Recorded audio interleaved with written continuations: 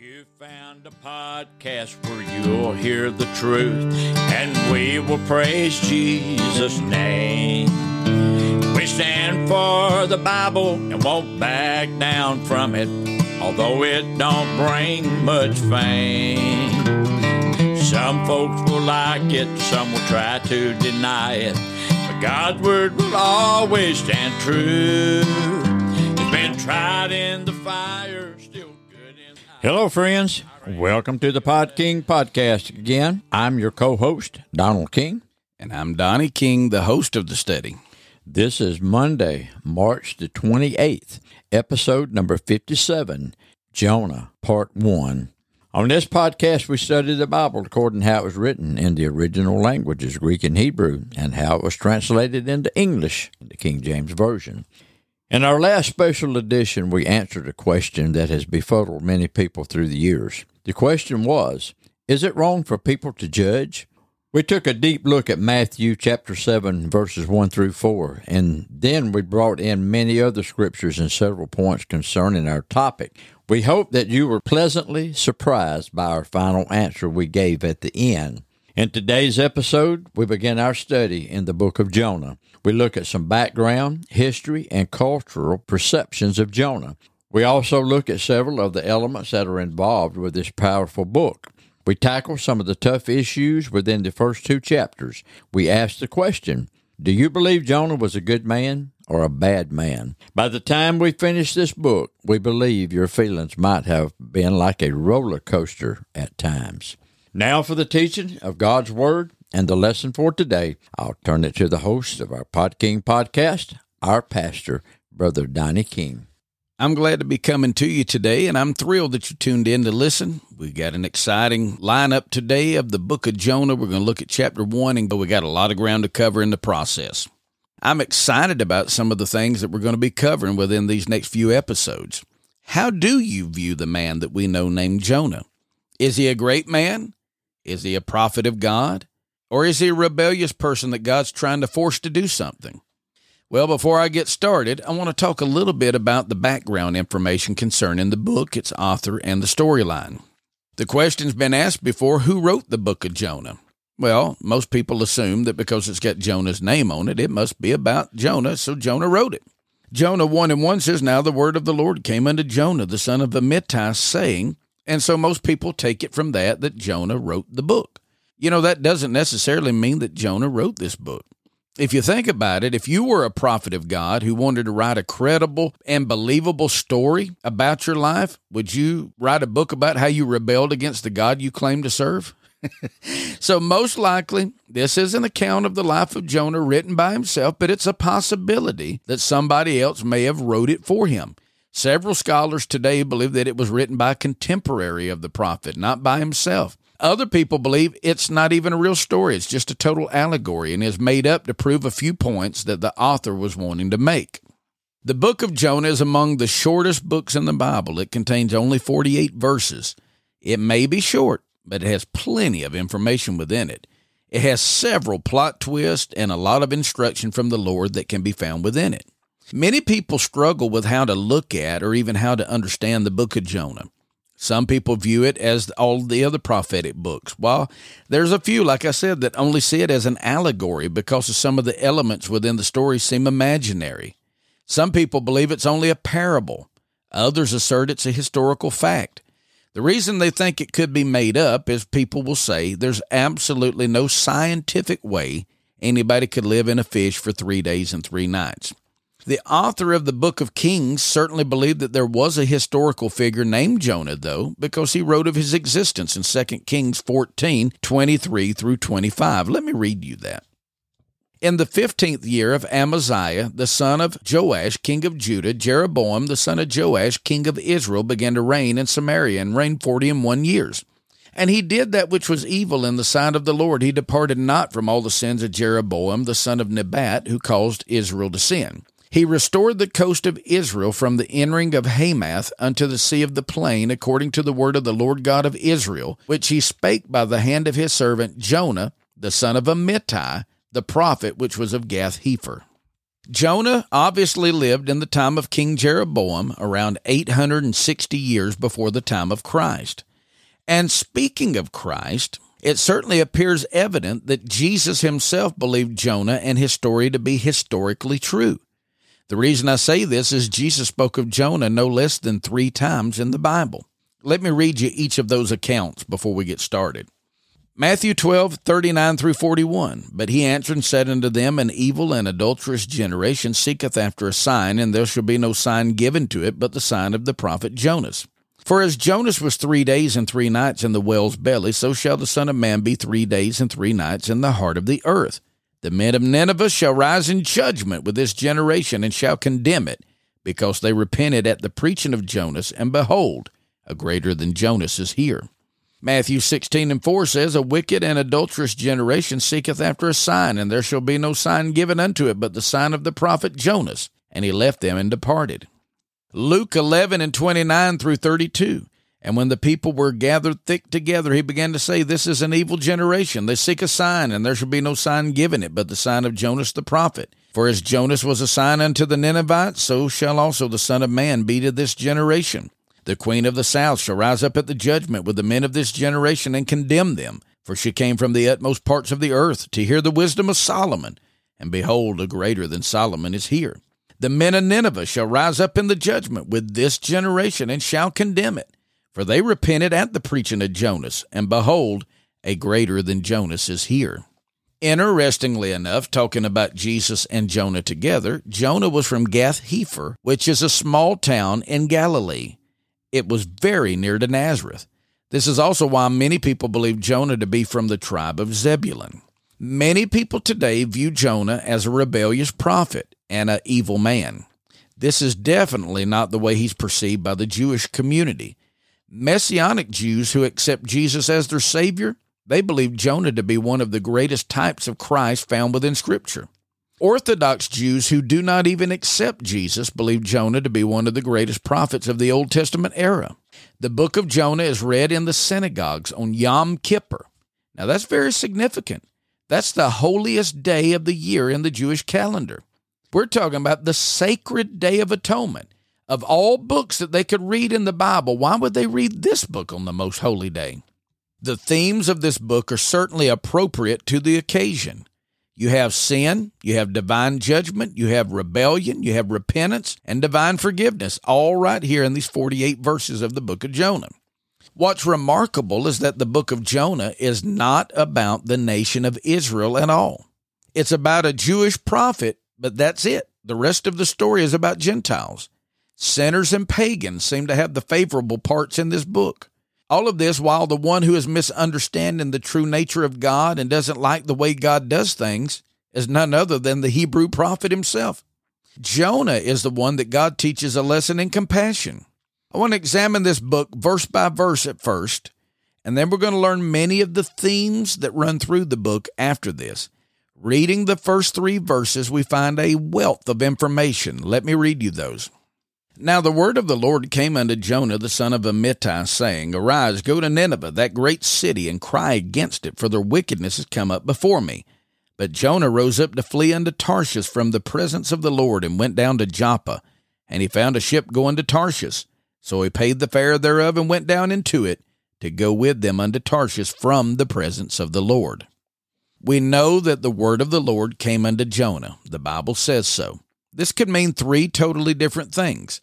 Number 1, it could mean that God spoke to him in an audible voice. Number 2, it could mean that God gave the words to him of what to say through the Spirit. Number 3, it could even mean that Jesus had a Christophany, and the Word of God, the literal Word of God, physically appeared unto him. Now, any of those would work, but most likely God spoke to him either in an audible voice or through his Spirit. However you want to determine what's meant here, we know that this was Jonah's commissioning to become a prophet of the Lord God. Jonah was the son of Amittai. He was a proud Hebrew. That was a lot of his problem, to be honest with you. The word of the Lord told Jonah to arise and go to Nineveh. God called Nineveh a great city.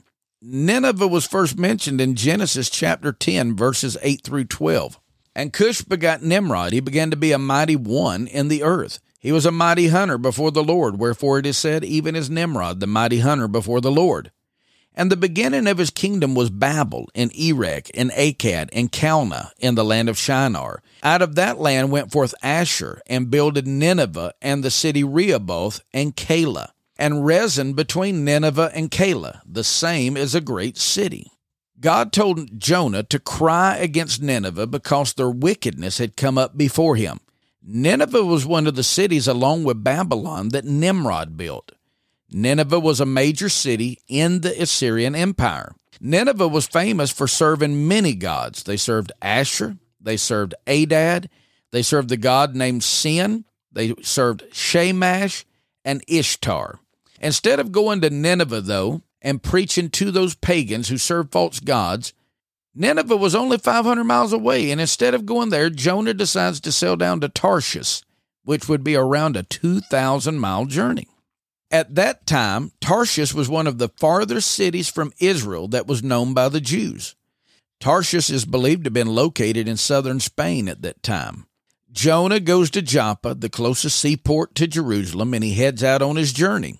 One of the key phrases in this whole book is found at the end of verse 3 in chapter 1. We're told that Jonah was going from the presence of the Lord. Do you think that Jonah truly believed he could flee from the presence of the Lord? The word from here literally means away from. He was going away from God. The Jews believed that to leave the borders of Israel was to leave the presence of God. So he left Israel just to get away from God and go to where he felt comfortable. So by this we know that Jonah tried to go as far away as he knew that he could go. But I want to tell you that Psalms 139:7 tells us how that goes. Whither shall I go from thy spirit? Or whither shall I flee from thy presence? Jonah was doing what two others had done before him. Cain tried this in Genesis 4:16. And Cain went out from the presence of the Lord and dwelled in the land of Nod on the east of Eden. Guess who else did this? Satan did it twice in the book of Job. Job 1:12, and the Lord said unto Satan, Behold, all that he hath is in thy power, only upon himself put not forth thine hand. So Satan went forth from the presence of the Lord. Job 2:7, so went Satan forth from the presence of the Lord, and smote Job with sore boils from the sole of his foot unto his crown. We know that the devil is not a good person. We know that Cain was one of the most wicked men of his era. And here's Jonah, a prophet of God, doing the exact same thing the devil and Cain had done before, leaving the presence of the Lord. Because Jonah fled from the presence of the Lord sent out a great wind into the sea. Let's read a few more verses here. But the Lord sent out a great wind into the sea, and there was a mighty tempest in the sea, so that the ship was like to be broken. Then the mariners were afraid, and cried every man unto his God, and cast forth the wares that were in the ship into the sea, to lighten it of them. But Jonah was gone down into the sides of the ship, and he lay and was fast asleep. So the shipmaster came to him and said unto him, What meanest thou, O sleeper? Arise, call upon thy God, if so be that God will think upon us, that we perish not. The sea that's being referenced here would probably be the Mediterranean Sea. When it says the Lord sent out a great wind, that's the same word as cast forth, which is used 3 other times in this first chapter. It's found in verse 4, verse 5, verse 12, and verse 15. Let me show you how they're used. But the Lord sent out a great wind. This is verse 4. Verse 5, then the mariners were afraid and cried every man unto his God and cast forth the wares that were in the ship. Going down to verse 12. And he said unto them, Take me up and cast me forth into the sea. Verse 15, so they took up Jonah and cast him forth into the sea. So that's the same word in the Hebrew here. The Lord sent out a great wind could be worded, the Lord cast forth a great wind.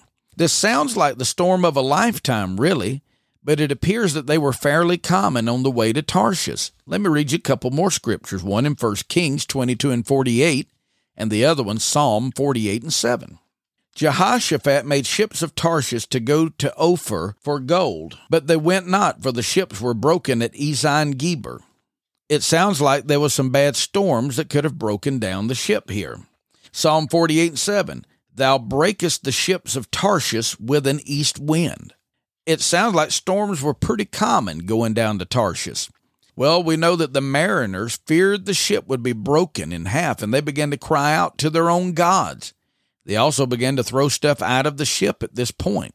It's at this point the narrative switches over to Jonah. And I don't believe it's by chance, because as they were throwing stuff out, when the narrative shifts to Jonah, guess what? Jonah would soon be one of the next items that was thrown overboard. At this point, he's down in the sides of the ship and he's fast asleep. The shipmaster finds him, he wakes him up and rebukes him.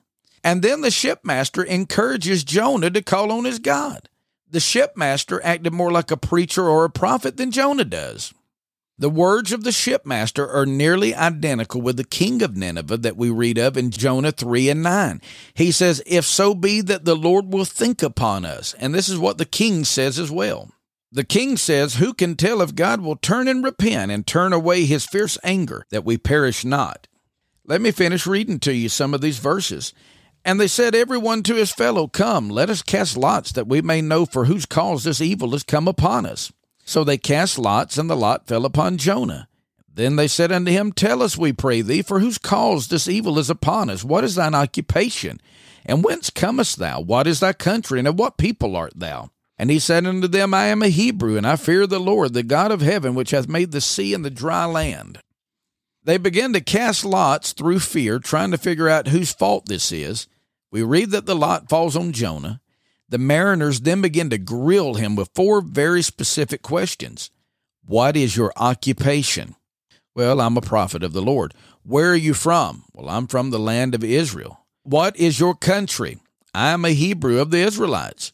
What people are you a part of? I'm one of the Jews. So Jonah tells them that he's a Hebrew and that he fears the Lord God of heaven who made the sea and the dry land. Now, wait just a minute.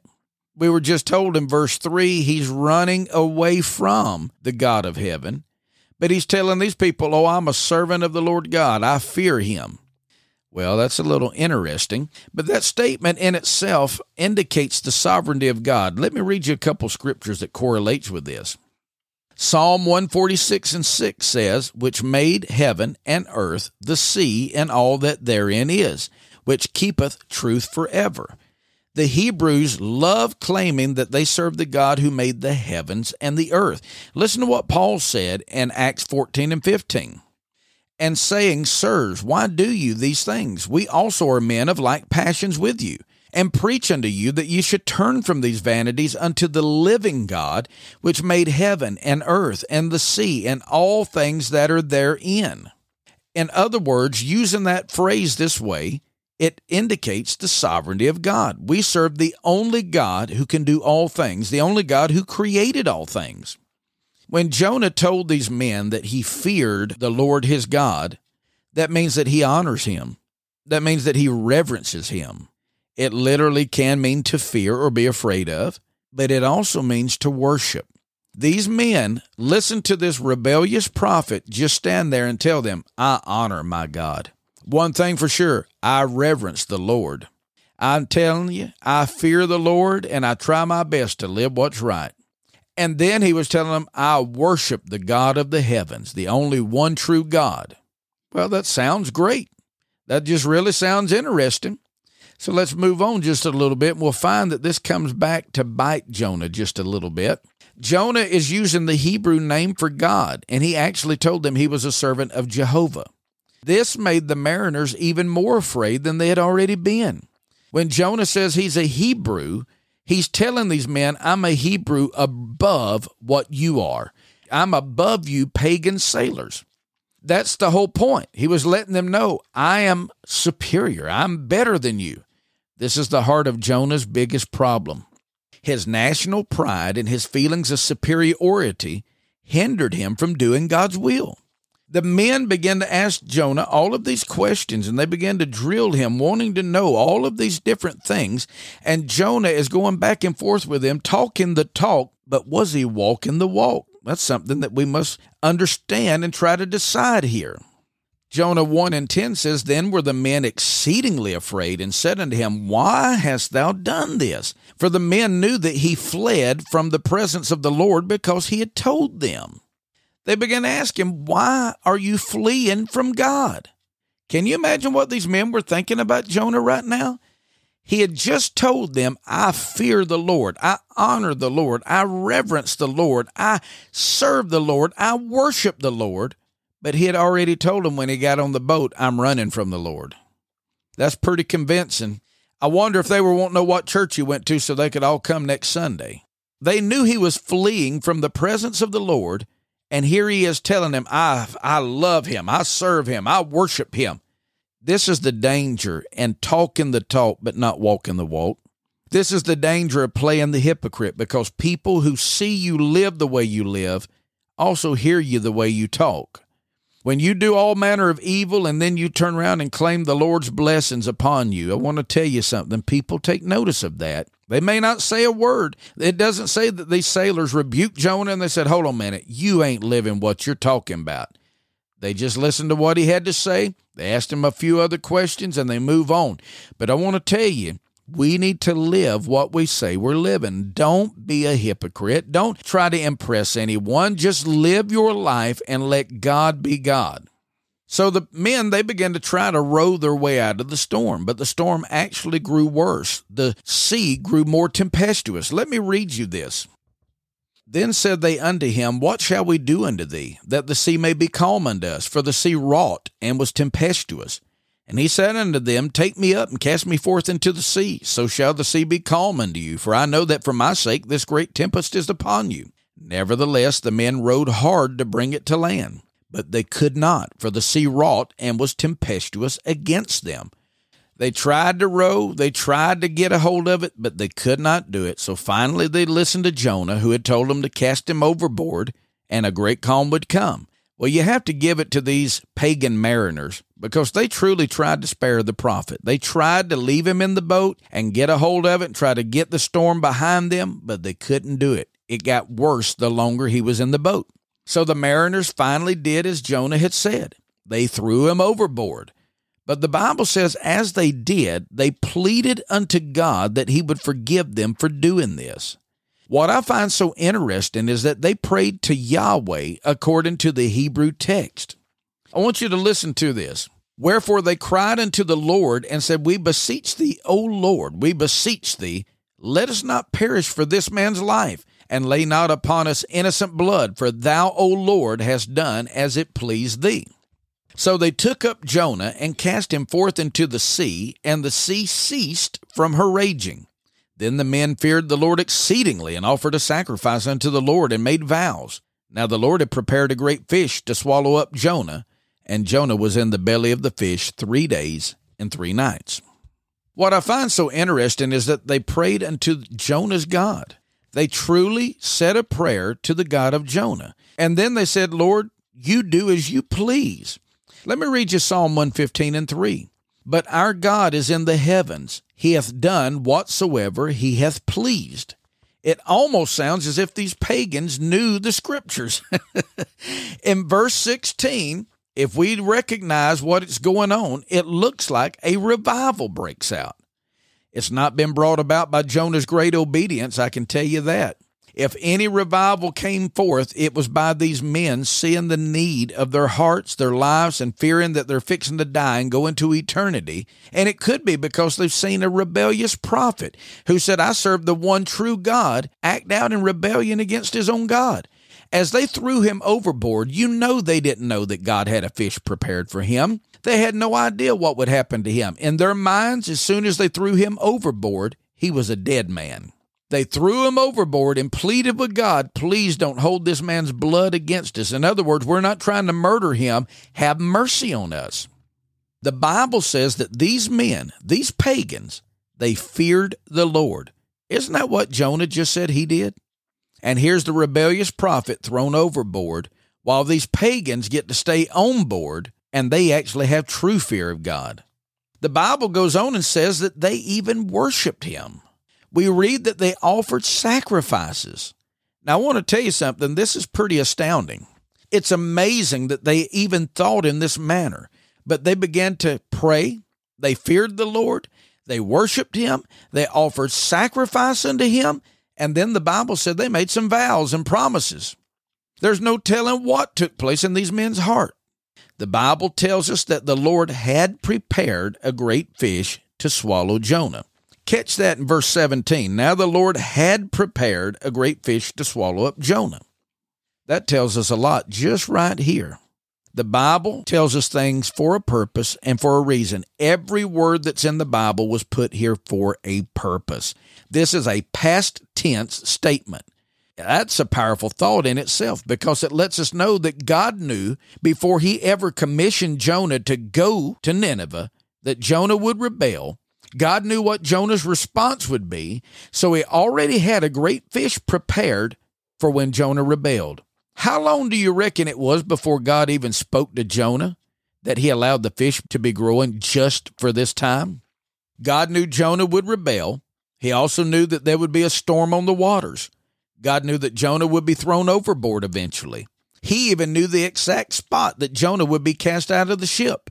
He knew the area that the fish needed to be in, even under stormy conditions. Do you ever struggle with believing that God knows where you are? Have you ever felt that he doesn't know what you're going through? Don't you think for a moment that God doesn't know what you're going through. He knows everything that's going on in your life. What a mighty, sovereign God we serve. Pastor, that's great teaching and a great start to the book of Jonah. I think Jonah is showing us and teaching us that it's never wise to try to run from God. That's right. Pastor, we've got a question sent in here today. You ready for it? Yes. The question goes like this. Why did Jesus do what he did in the temple? Did he lose it that day? Okay. It's not a very specific question, but I think there's enough information here to know what's being talked about. Obviously, the questioner is speaking of what happened in John chapter 2 in the temple. Let me give you a little bit of the setting here. In John chapter 2, around verse 13, Jesus is going up to the Passover to Jerusalem, and he found people in the temple who sold oxen and sheep and doves and the changers of money. He goes in and he makes a scourge of small cords, and he drove them all out of the temple, the sheep, the oxen. He poured out the changers' money. He overthrew the tables. He told them that had the doves and were selling them, take them out of here. Don't make my Father's house a house of merchandise. And it looks like he just totally flipped out this day. It looks like he was so mad. But he wasn't mad. He wasn't just losing it. Our sanctifier didn't become unsanctified.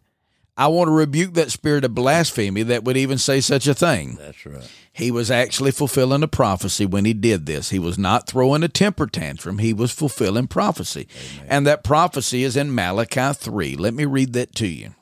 Behold, I will send my messenger, and he shall prepare the way before me, and the Lord whom ye seek shall suddenly come to his temple, even the messenger of the covenant whom ye delight in. Behold, he shall come, saith the Lord of hosts. But who may abide the day of his coming, and who shall stand when he appeareth? For he's like a refiner's fire, and like fuller's soap. And he shall sit as a refiner and purifier of silver, and he shall purify the sons of Levi, and purge them as gold and silver, that they may offer unto the Lord an offering in righteousness. Then shall the offering of Judah and Jerusalem be pleasant unto the Lord, as in the days of old, and as in former years. Malachi says the messenger, when he comes, he'll come suddenly. Jesus appeared out of nowhere. He said, who will abide his coming? They could not stand before him when he arrived. Malachi says when he appears, he's going to be like a refiner's fire. He's going to burn up that which is not needed. He sent out of the temple that which was not needed in the temple. When he appears, he'll be like fuller's soap. In other words, he's going to cleanse the temple, of which we read that he did do. Malachi says he would purify or purge the sons of Levi. Well, guess what? It's the priest in the temple, the Levites, and he come in and he purified them by getting rid of many things they didn't need in the temple. This would be those running the temple that Jesus rebuked. Wrath is God's reaction in time to the phenomenon that we know as sin. God sends his wrath upon sin. He always does. He always will. He grants us mercy for a while. When that mercy has been pushed aside and rejected, eventually wrath must come. People today have a distorted view of God. They believe it's impossible for God to be seen as a God of love and a God of judgment simultaneously. They believe it's impossible for him to be loving but yet bring judgment also. God's wrath should never be seen in opposition to his love. The wrath of God is actually an outworking of his love. because failure to hate evil implies a deficiency in love. A God who does not detest evil is not worthy of our worship. A God that would not be holy can't be righteous, so why would you worship him? No, Jesus didn't lose it that day. He was simply keeping with the rest of the Godhead as he fulfilled the prophecy from Malachi on that day. He detests evil. He does bring judgment, and we need to live right before him all the days of our life. Amen. Good answer. Friends, I hope you've enjoyed this podcast today. But if you have a Bible question that you'd like an answer to, drop us an email at dkministries1977@yahoo.com. That's dkministries1977@yahoo.com. If you have a comment about this podcast or any of our others, we welcome your input. We hope you've enjoyed our podcast today, sharing God's Word. But until next time, may God bless you all. We thank you for tuning in today, and we invite you to come back Friday and hear again. I'll gladly bear the reproach, Lord, for the gospel's sake. Where I go, you've already been there, 'cause I'm walking in Jesus' name. Well, I'm walking in Jesus' name. I'm going where he bids me go. I'm dressing and talking like he wants me to. He's a keeper of my soul. I have learned to lean on Jesus and cast on him my every concern. I'm looking for a home in glory.